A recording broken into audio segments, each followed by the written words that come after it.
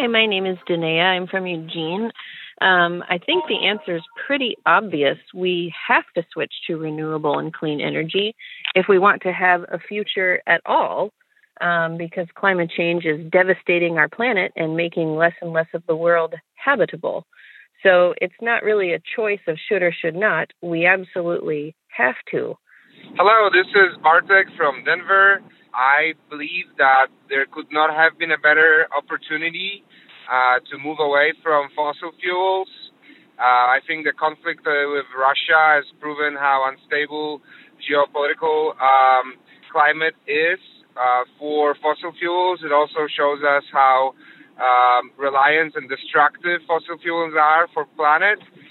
Therefore, I think it could not be a better opportunity for us to move away from fossil fuels and go all the way for renewables. The U.S. produces a lot of oil, more than 11 million barrels a day. It produces so much oil and natural gas that, overall, it sells more to other countries than it buys from foreign sources. But a war almost 5,000 miles away has pushed already high U.S. gas prices to record levels, more than $4 a gallon on average. This has lawmakers on both sides of the aisle wondering how the U.S. can become better insulated from global price shocks. This crisis is a stark reminder. To protect our economy over the long term, we need to become energy independent. I've had numerous conversations over the last 3 months with our European friends of how they have to wean themselves off of Russian oil. It's just not tenable. It should motivate us to accelerate the transition to clean energy. This is a perspective that our European allies share, and the future where together we can achieve greater independence. The president said he wants the country to look toward more renewable sources, but Republicans, including House Minority Whip Steve Scalise, want to see more drilling on U.S. soil. The answer is right beneath our feet. It's time for President Biden to say yes to American energy. So how can the U.S. become more energy secure? And if we produce so much of our own oil, why are gas prices so high anyway? We'll discuss all that and more after the break. I'm Jonquilyn Hill, in for Jen White. You're listening to the 1A podcast, where we get to the heart of the story.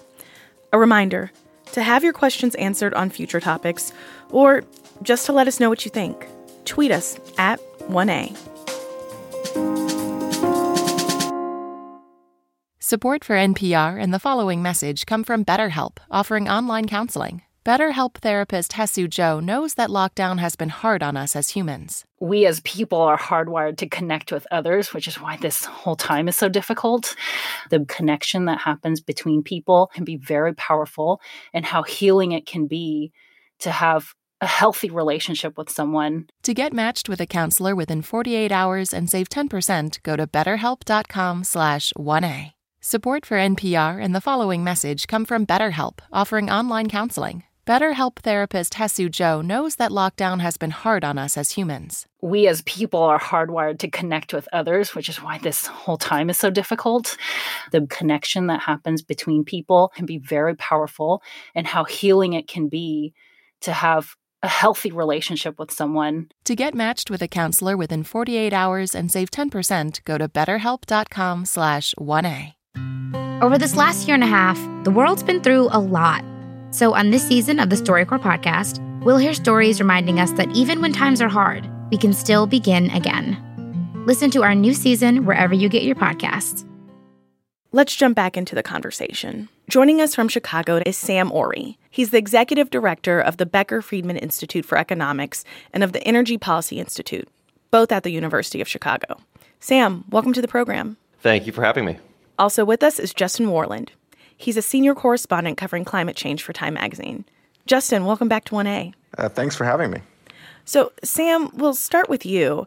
We've heard a lot about energy independence and energy security recently, but what exactly do those two terms mean? Yeah, I think you have to really, to understand the nature of energy independence, energy security in the United States, and what political leaders are really talking about when they use these terms, I think you actually have to go back all the way to the 1970s to really understand when this first came onto sort of most Americans' radar and why we think about it the way we do today. And if you think back to the early 1970s, the United States and countries around the world experienced a major energy shock in 1973, 1974, that was the result of the OPEC oil embargo at the time. And, kind of in response to U.S. and European commitments during the Yom Kippur War in 1973, the Arab members of OPEC announced an embargo in which they were going to pull large amounts of oil supplies off of the market in retaliation for some of those commitments. And it led to a huge global shock. It triggered a massive recession, soaring energy prices. And at the time, the United States was really starting to import lots of oil, and so this became like a very tangible crisis in the United States, really for the first time. And in response to it, President Nixon gave a famous speech in which he said, we're going to lay out our goal for American security and American energy policy. In the last third of this century, U.S. independence will depend on maintaining and achieving self-sufficiency in energy. And really that crystallized an approach that would define the way that Americans and American political leaders, I think, often thought of energy security in the decades that followed, that it was about becoming self-sufficient and no longer depending on oil from other countries, and that we would do that, importantly, by producing more at home. So which fossil fuels do we produce here at home and consume here, and which ones do we import? Yeah, so, we produce all fossil fuels here. We produce lots of oil. The United States is the world's largest oil producer today. We're a very substantial producer of natural gas. We're self-sufficient in natural gas, and we produce coal here in the United States. And of course, we consume all of those fuels. But I think it's really important to understand the special role that oil plays, not just in our economy, but in the global economy. We are really still in what I would call the age of oil. Oil is the largest source of primary energy demand in the United States, and it's the largest and most important fuel in the global economy. And so I guess the one kind of through line I would put over the decades that followed what happened in the 1970s is we really focused on we made some changes on the demand side, and we should talk about those because they're important in the 1970s and 1980s. But we really focused on the debate certainly focused on, can we produce more at home?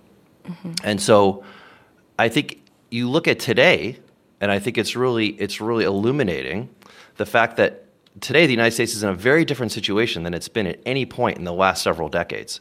We are producing huge amounts of oil here at home. In fact, the United States is now a net exporter of oil.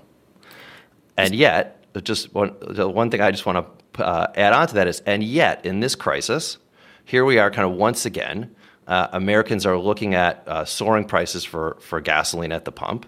And they're asking this question, why are we not energy secure? And I think you really have to start to dig into, well, why does it not really matter that much? Okay, there are certainly benefits to producing more oil at home, but why has that not insulated us from these shocks in the global economy? Yeah, and I think that brings me to the $4 a gallon question. I mean, why are gas prices so high for U.S. consumers right now?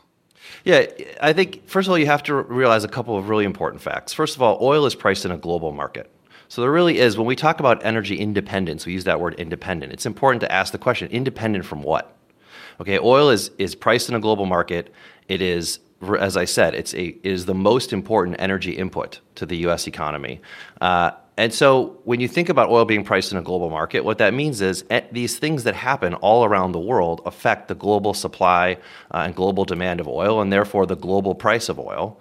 And those prices directly go to the gas pump. The price of oil accounts for, let's say, 70% of the price of gasoline. Justin, how are oil and gas companies responding to the high gas prices and the calls for more drilling here in the U.S.?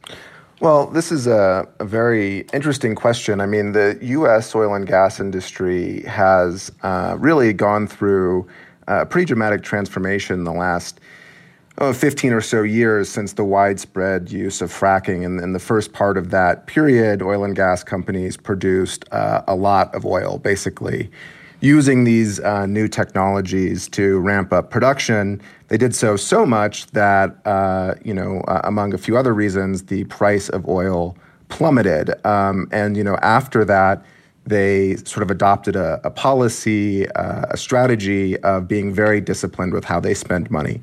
And so they're looking right now, I was just at CERAWeek, which is the big industry conference last week. They're looking at this sort of very volatile situation and reflecting on the past and saying, okay, prices may be high, and they were higher last week than they are this week, but prices may be high, but we don't necessarily want to invest to produce more because we don't know where they're going to be in 6 months. And honestly, they can make more profit by consistently producing what they had planned to produce. And so the sort of short answer is they're not really responding all that much to this high price situation right now, at least not in the U.S.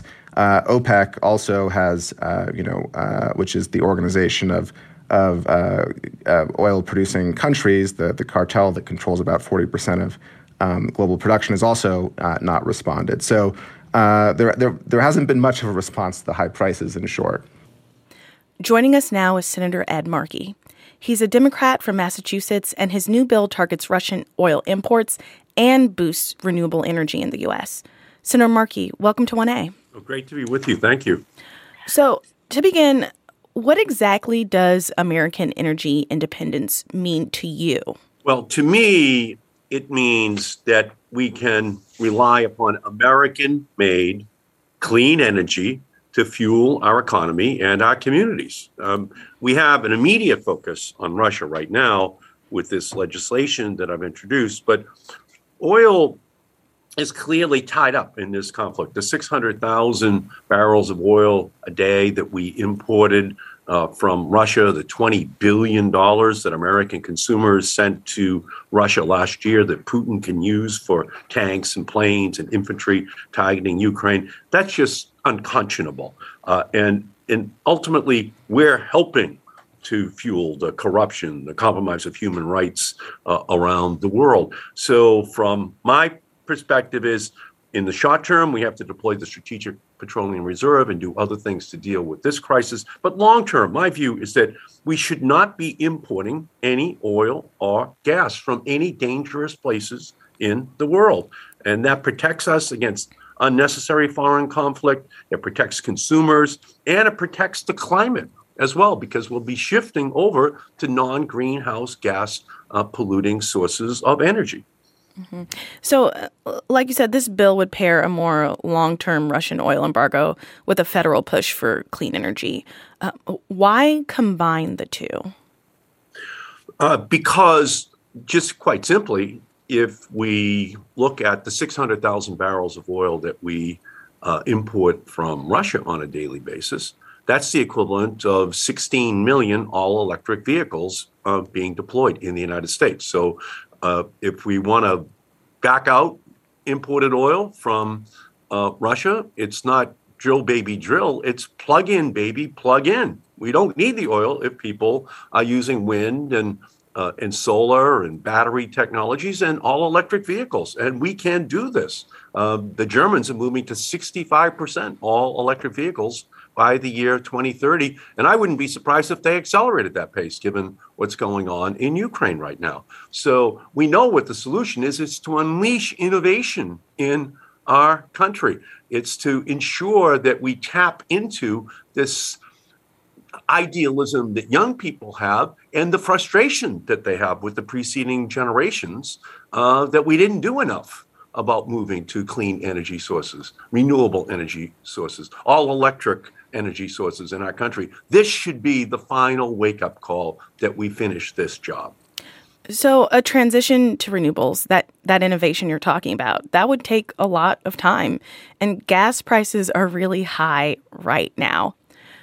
What do you say to Americans who are looking for shorter-term relief?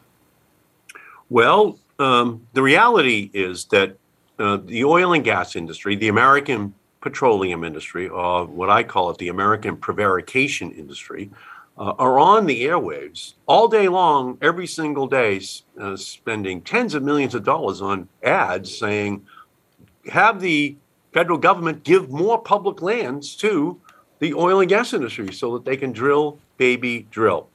The reality is that the oil and gas industry have not been conscientious objectors to this struggle. They've been unconscionable objectors to participating in ensuring that we drill here on lands that the American people have already leased to the oil industry. So, for example, we lifted the ban on the exportation of American oil just 7 years ago, and the oil industry began exporting to China and importing from Russia for profit.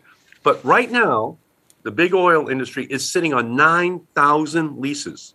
53% of the leases are on land, and another 77% of all the offshore leases are also unused. And it's the size of the state of Indiana, and they're not drilling on that land, onshore or offshore, even though they have the leases. If they want to drill, they already own those leases. Why don't they drill? And they also, right now, have 6,000 partially drilled oil wells across the country that are incomplete and not currently in use. They can go right to those wells as well if they want to, but they're not, because they're seeking to drive up their profits. And what they're making quite clear is they're not going to invest in new wells, but just invest in their own stock buybacks to drill for profits in their own shares rather than drilling for oil or gas on American land. So it's just complete hypocrisy on the part of the oil and gas industry. They are flooding the airways with the message of give us more land, give us more offshore opportunities, but they haven't even scratched the surface in drilling on that which we've already given them. Right. But what about that average American consumer? There's the big business aspect, yes. But say, it's the 15th, just got paid, and now I have to put $80 in my tank to fill up. What's the short-term solution for that person? Well, I know that families are struggling to make ends meet right now. And that's why I propose an immediate solution to draw down costs. And the president is implementing that solution. It's to deploy the Strategic Petroleum Reserve. That's what it's there for. It was started during the Gerald Ford, Jimmy Carter era. And we import 600,000 barrels of oil a day from Russia. That's the numerator, but the denominator is 600 million barrels. And if you divide that 600,000 a day into 600 million, we could deploy the Strategic Petroleum Reserve for 1,000 days in a row to deal with the oil shortfall from Russia. And we should do that and even increase the drawdown on a daily basis to continue to put pressure on driving down the price of gasoline at the pump. We have to stop gouging by big oil so they can't rake in record profits while Americans pay more at the pump. We need to implement a windfall profits tax on the oil industry. They are right now garnering historic levels of profits. We should capture those revenues and return them to the American people in the form of breaks for the consumer driving around the country, knowing that the last time they filled up, the oil industry was just tipping them upside down at the pump, taking advantage of them. That's Senator Ed Markey. He's a Democrat from Massachusetts. Senator Markey, thank you so much for your time. We'll be back with more from you and our guests in just a moment. Remember, to join future conversations, download our 1A Vox Pop app and leave us a voicemail. Support for NPR and the following message come from BetterHelp, offering online counseling. BetterHelp therapist Hesu Joe knows that lockdown has been hard on us as humans. We as people are hardwired to connect with others, which is why this whole time is so difficult. The connection that happens between people can be very powerful, and how healing it can be to have a healthy relationship with someone. To get matched with a counselor within 48 hours and save 10%, go to BetterHelp.com/1A. Over this last year and a half, the world's been through a lot. So on this season of the StoryCorps podcast, we'll hear stories reminding us that even when times are hard, we can still begin again. Listen to our new season wherever you get your podcasts. let's get back to fossil fuels, renewables, and which one means more energy security for the U.S. Lisa emailed, why rush to electric while we still get the most of our electricity from burning fossil fuels? Sam, what do you make of Lisa's question? I think it's important to understand the transition that's happening in the U.S. electric power sector. I mean, the power sector in the United States has become dramatically cleaner over the last decade and more as a result of two really important trends: the increased production of natural gas in the United States and the plummeting costs of renewable energy. And so today, we only get about 20% of our electricity from coal, and that number, just more than a decade ago was over half of our electricity. So the grid is getting much cleaner. I would say the other attractive thing about the grid is that we derive our electricity from a diverse range of fuels, whereas today the transportation sector relies on one fuel, oil. When you're connected to the power sector, you're relying on coal, natural gas, nuclear, hydro, solar, wind, this real, diverse portfolio of fuels that are very stable in price. So, Justin, we know that fossil fuels are also major contributors to global warming. How does all of this talk square with becoming... So, Justin, as you mentioned before, you were at a big oil and gas company conference recently. How are they talking about this future with a push for more renewable energy sources? So I think there's an interesting thing happening within the oil and gas industry. I think the idea that, that there isn't a energy transition, that things can continue as they are forever, is no longer something that is widely believed. But I think the question in the industry is, what does that transition look like? And so a lot of people, at this conference last week were talking about, how can they produce oil and gas more efficiently? How can they reduce methane emissions? Which, are important things, but sort of missing the sort of bigger picture of the need to transition. I think one really interesting thing, as we look at energy stocks, energy prices being very high energy stock prices being very high right now, and these companies having a lot of capital to invest, where does this capital go? I mean, do they decide to buy back shares, give dividends to shareholders, which is, I think, what the market expectation is, or do they decide to use that capital to invest in, say, really doubling down on hydrogen or perhaps even investing in renewables? And so this is a really interesting moment. I don't know that we've seen the signals that they are going to go, say, all in on renewables or even all in on some of these other technologies, but this is the moment where they could. So, Sam, you mentioned that consumer piece, and Dave in Arkansas sees at least one benefit from high gas prices.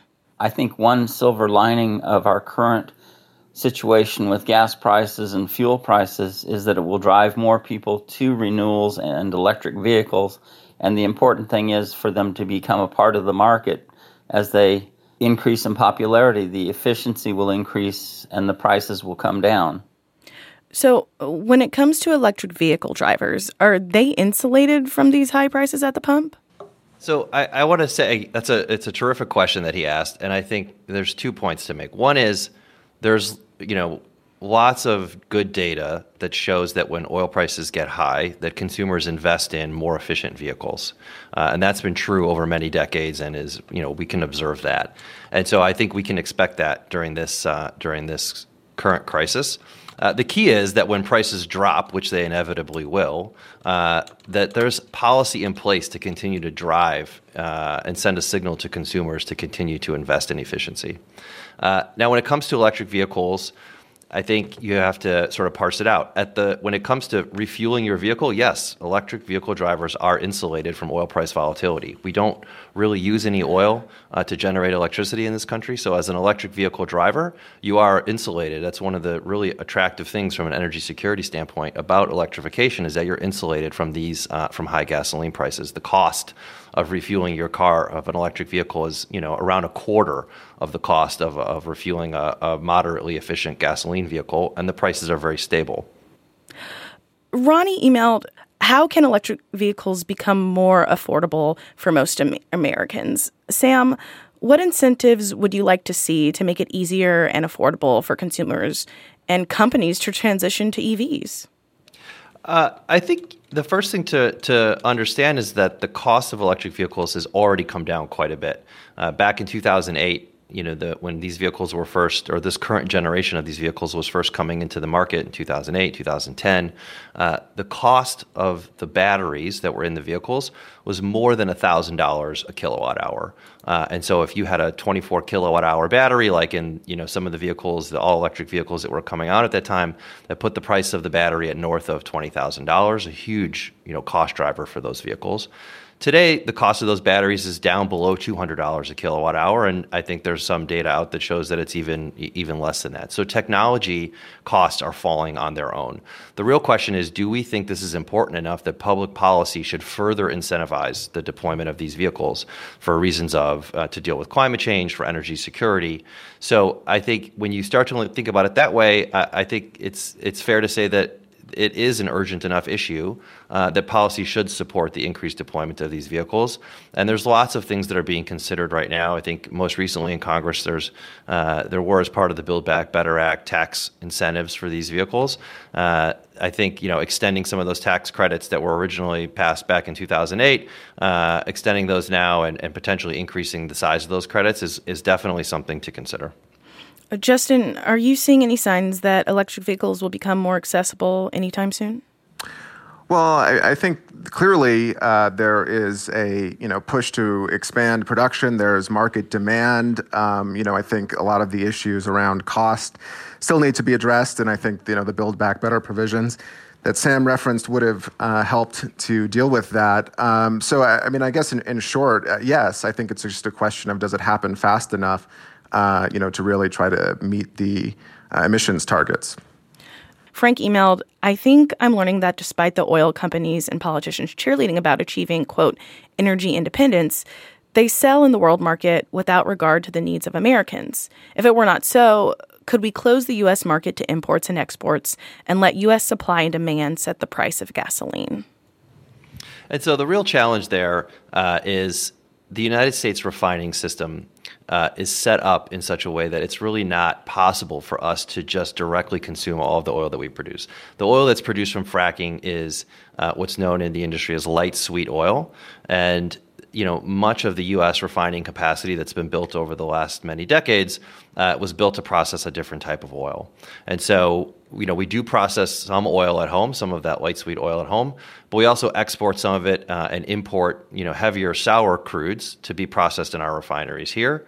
On net, we are a net exporter, but there's beneath that kind of top line number, there is a lot of trade in and out of the country, and so I think the idea of like Fortress America, of the United States walling itself off from the global economy, is just not really realistic. The United States is fully integrated into the global market, and it's likely to be that way, for the foreseeable future. And so the real question I think you just have to come back to is, given that, how do we address this challenge on the demand side, which is where we really, particularly in transportation, which is where we're really using oil in this country? And what lessons do you think policymakers here and abroad should take away from this moment? Well, I think the main lesson from this crisis is that the costs of fossil fuels are high, and that there's lots of different types of costs of fossil fuels. For the last several years, with oil prices really low, we've been focused, much more of the discussion in policy circles has been focused on the climate costs and the air pollution costs and some of those kinds of environmental costs. Those costs are real, but this crisis has been a huge reminder that there's this other gigantic cost out there, which is the energy security, national security costs, the way that our dependence on oil influences our foreign policy. And it's just another reason to shift U.S. policy to be much more focused on driving reduced oil demand in the economy. And Justin, quickly, what are you watching for next? Well, I'm very curious to see how consumers and also who are also voters, how they respond to high oil prices, high gas prices, and what does that mean for the future of climate and energy policy? That's Justin Worland, Time Magazine's senior correspondent for climate change. Also with us was Sam Ori. He's the executive director of the Becker-Friedman Institute for Economics and of the Energy Policy Institute, both at the University of Chicago. Today's producer was Amanda Williams. This program comes to you from WAMU, part of American University in Washington, distributed by NPR. I'm Jonquilyn Hill in for Jen White. This is 1A.